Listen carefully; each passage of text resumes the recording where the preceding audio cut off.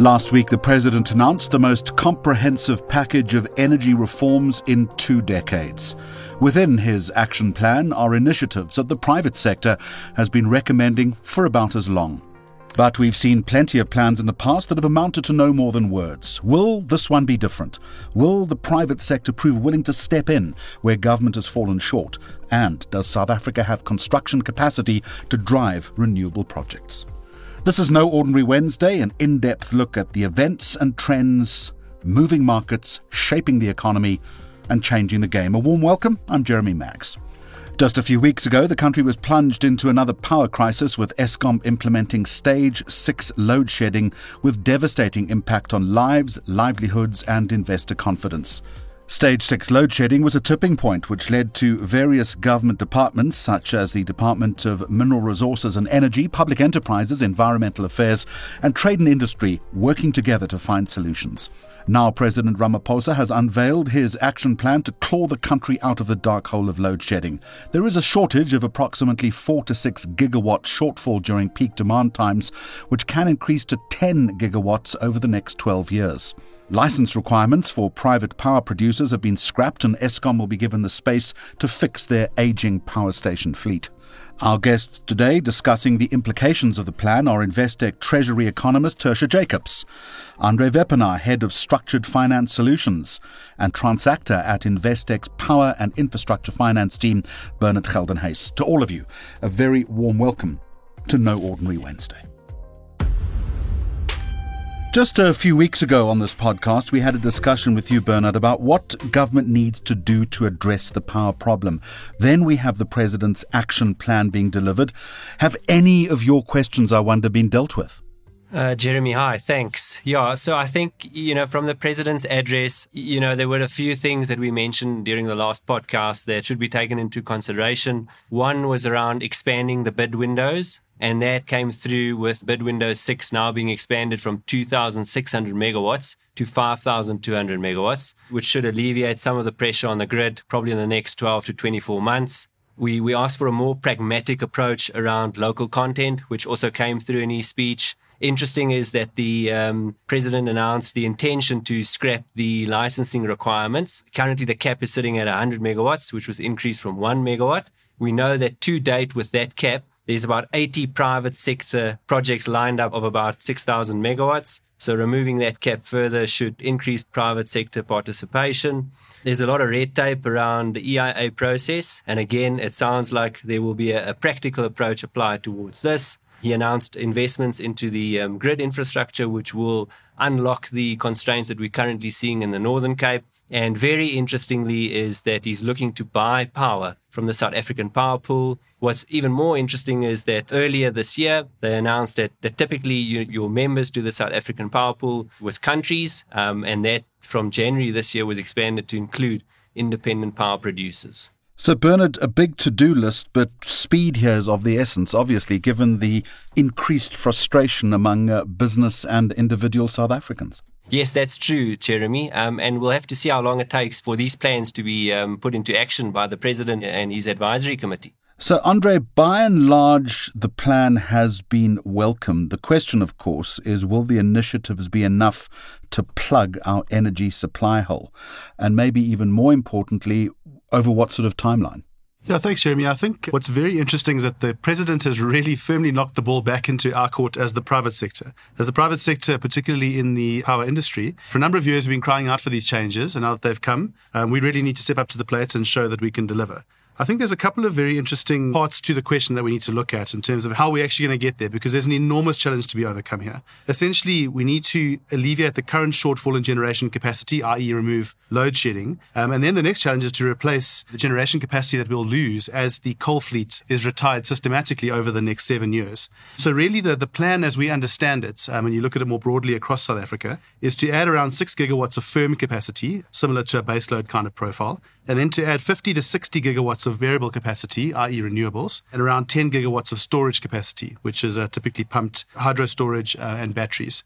So what's really interesting or exciting for us is that variable capacity, that renewable capacity, and they're looking to the private sector largely to develop. First of all, as Bernard mentioned, there are the existing government-led programs. The REIPP bid window 5 and 6 will still close, and there's the risk mitigation program. Between those, you'll get around 9.8 gigawatts of capacity, and we think that'll come onto the grid between sort of 2023 and 26. Then when you start looking at where the private sector can really get involved post these changes in legislation, you kind of have to look at it across the spectrum. So at the top end of the spectrum, you've got the very large utility scale projects that are bigger than 50 megawatts, where typically you will have a developer building that project. The power will be wheeled through the Eskom grid and sold to one large off-taker. And those are typically the mines and the smelters, players who are really using a lot of generation capacity. Then you've got further down the spectrum, the smaller manufacturing type industry where they probably aren't big enough to want to go and procure their own project, but we're going to see aggregation type vehicles coming into play where you'll have multiple generators and multiple off-takers who will then be brought together in a sort of common marketplace. Again, wheeling and using the Eskom grid. The third category is going to be the commercial and industrial off-takers, a market that is already established, but until recently could only generate up to 1 megawatt because of the licensing threshold. That's threshold per site now being out the way means we'll see that market growing, we think, exponentially over the next couple of years. And then the last category is the residential rooftop solar, which, as the president announced, we're now going to be allowed to actually push power back into the grid from our homes through a feed-in tariff scheme. And it's very interesting. We mustn't underplay the value of that last piece. Just to give an example, I understand that in Australia, 14% of their total grid capacity is serviced through residential rooftop solar. And another great example that's been thrown around a bit lately is that when they implemented a similar scheme in Vietnam, they were able to add 7.2 gigawatts of capacity onto their grid within 12 months. So I've said there quite a lot, but I think to summarize and to answer your question, there's a big challenge ahead, but it is a very exciting opportunity for investment in the country. An exciting opportunity, and in the short to medium term, then, it does satisfy the country's requirement. We believe so, yeah. I think we won't get there straight away, but it sounds like 2 to 3 years we'll see sort of a big chunk of what's been planned coming onto the grid. And then it's going to be over the next 6 to 7 years that we'll really see whether we're able to, as I said, actually replace that capacity that's going to come off the grid as the coal fleet is retired. The challenge, of course, is whether we have sufficient capacity on the grid right now to implement all of this new generation that you referred to, I guess. Yeah, so as Bernard alluded to earlier, there is a big challenge in terms of our grid capacity, particularly because what tends to happen in South Africa is that the parts of the country where we have a very rich resource in terms of solar and wind is not necessarily where the large portions of our population are that actually where the demand for the power is. So that transmission grid becomes critical. And so there really is a big focus from Eskom, we understand, to expand the transmission grid into the Northern Cape in particular, where a lot of our solar resource is. I understand they're planning to add around 8,000 kilometers of additional transmission lines and 101 additional substations over the next 7 years. And on top of that, there's plans obviously to strengthen the distribution network because of all the additional embedded generation that we anticipate being added to the grid. And that is around 7,500 kilometers of lines that are going to be strengthened. So big plans by Eskom, and we hope they can deliver. Big plans, of course, require big money, large amounts of money. Tertia, the plan also included the split of Eskom, which is going to happen soon. We have been aware of this for quite some time. But the utility doesn't have the finances to undertake big maintenance projects when it splits into three. It's going to need money for upgrades, for transmission. Where is this money going to come from? Thanks, Jeremy. So the first issue is dealing with Eskom's solvency, and there are two parts to that question. So first of all, it's its debt load of 396 billion rand. Eskom just can't afford servicing the debt. And then there's also maturities, which is a major challenge. So in the October MTBPS, the Minister of Finance will announce how this 396 billion rand will be restructured. Currently it looks like, at least half of it, we don't know yet, will be transferred to government's balance sheet. But that will then, allow Eskom to bring on new finance capacity. But what becomes so important here is then the sustainability of Eskom, because, it's no use transferring that amount of debt onto the government's balance sheet, which could potentially hold implications for taxpayers if, Eskom has to go back to government in future for additional financing. So the aspect that becomes important then is what happens to Eskom's revenues, because there are currently a few challenges. So the first one is, the municipal arrears. That's more than 140 billion rand. Secondly, it is weaker growth, weaker demand for electricity has impacted sales, which has fed into the amount of revenue raised. And then thirdly, which is a very important part of it, is the electricity tariff increases. Let's reflect on that if we can then. Where do you see the electricity tariff increase debate heading? Unfortunately, I think we're heading towards steeper tariff increases going forward.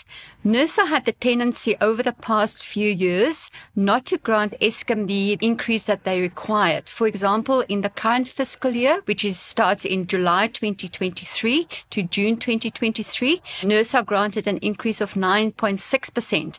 And if you look what went into the decision, the annual increase amounted to only 3.5%, which was well below the 20% that Eskom requested.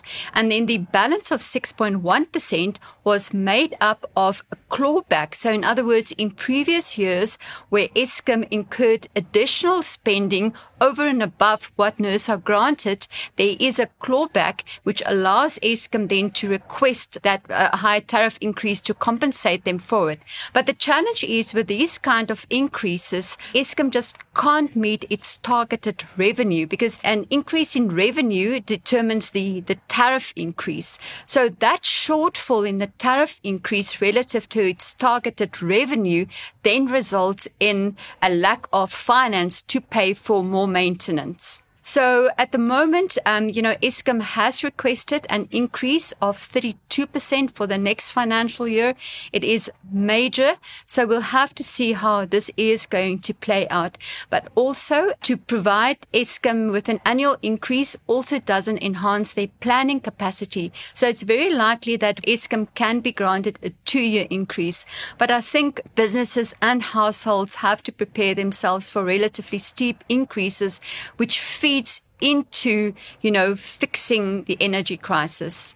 Tertia, stand by. I'm going to come back to you in just a moment, but a quick reminder that a new episode of No Ordinary Wednesday drops every fortnight. Don't miss it. Subscribe to Investec Focus Radio SA wherever you get your podcasts, and if you like the channel, please rate us. Tertia, let's shift the conversation now to the economics of this action plan. What are the implications then for our growth outlook post the announcement?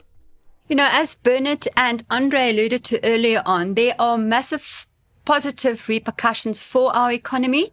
When you look back over the past 10 years, since the FIFA World Cup in 2010 and the Gautrain, South Africa hasn't actually had any major investment projects. With that, the major challenges facing government in its ability to implement the very weak business confidence has resulted in fixed investment, as a percentage of GDP, declining from about 22% in 2008 to a mere 13% in 21. And that is well below other emerging markets, where fixed investment, runs at nearly 30% of GDP. Very importantly are the implications for business confidence. With the stage 6 load shedding in June, represented a tipping point in various respects. First of all, we started to downgrade our economic outlook because which investor will undertake new capacity investment if you're so unsure about your future energy supply? So that was point 1. And I think then point 2 was with this energy plan, we're looking at major investments in the green energy. And some of the numbers that are bandied around, amounts to nearly 1 trillion rand over the next 3 to 5 years, probably. And of that is generation, where about 900 billion rand is flagged. The transmission, as Andre mentioned too, is nearly 130 billion rand. And then distribution is close to 60 billion rand.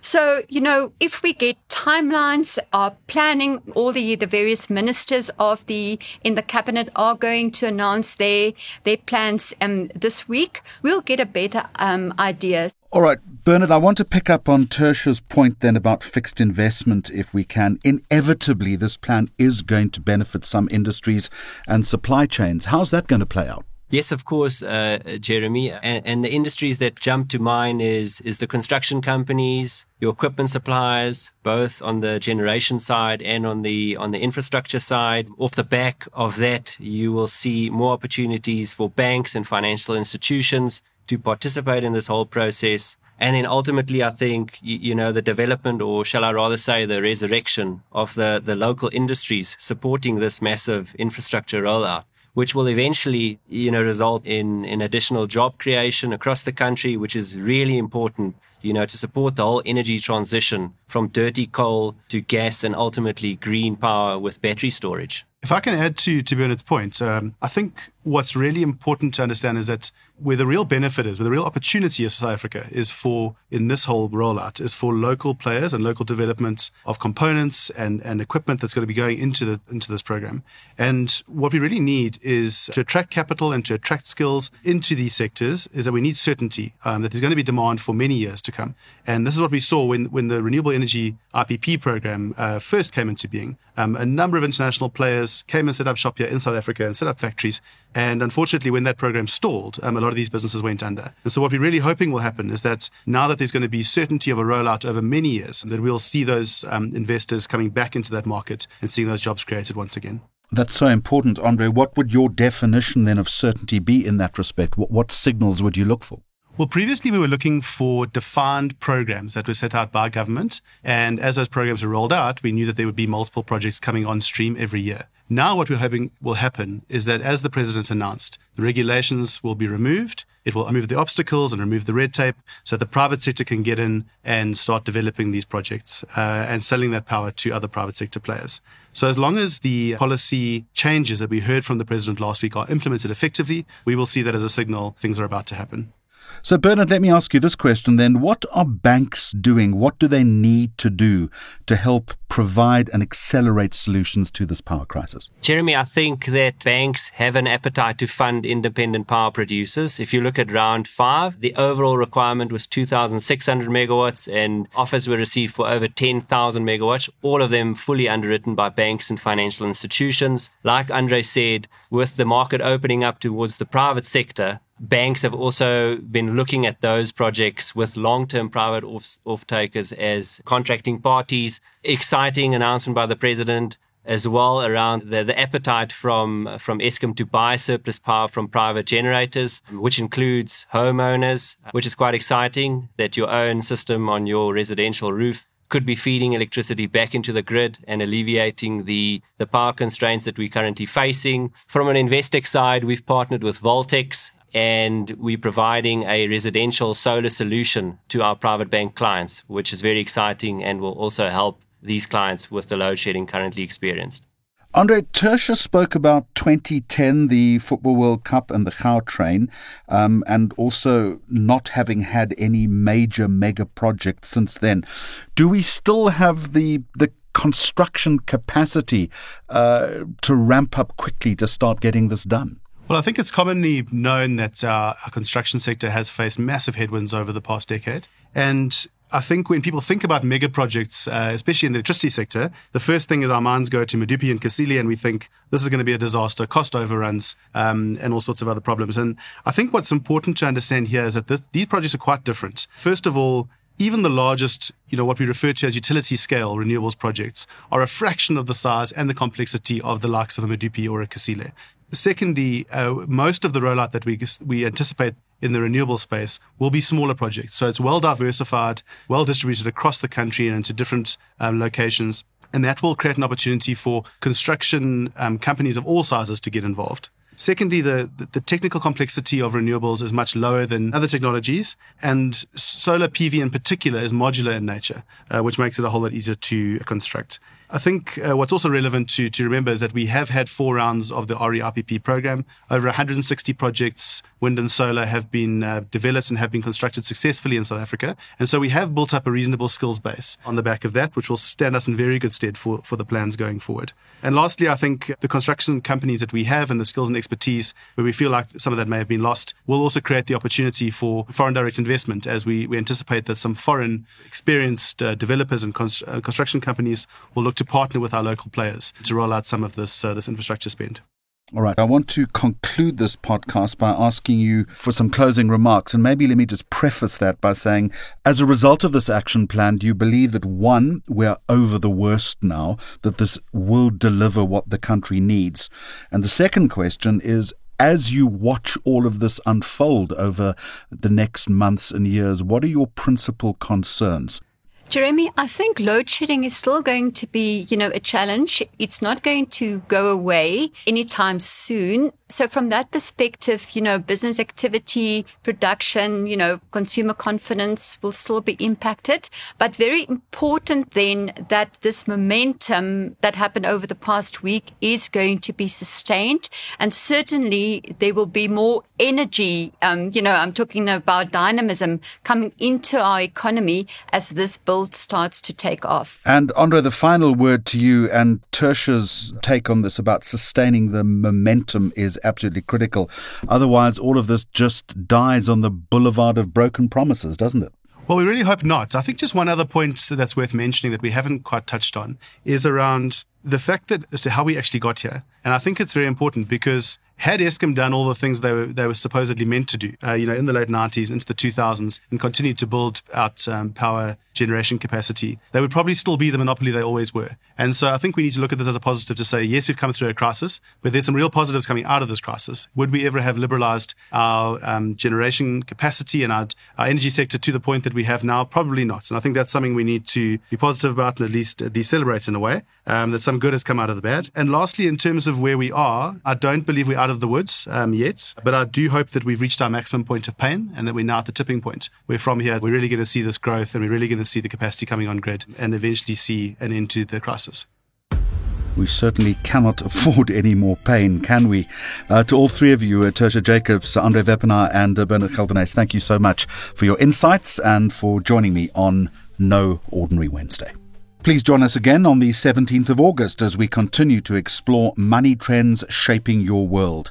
If you haven't yet added us to your podcast feed, search for Investec Focus Radio SA wherever you get your podcasts and hit that subscribe button. Until next time, goodbye from me, Jeremy Maggs, and the entire Focus Radio team. The views expressed are those of the contributors at the time of publication and do not necessarily represent the views of the firm and should not be taken as advice or recommendations. Investec Limited and subsidiaries, authorized financial service providers, registered credit providers, and long-term insurer.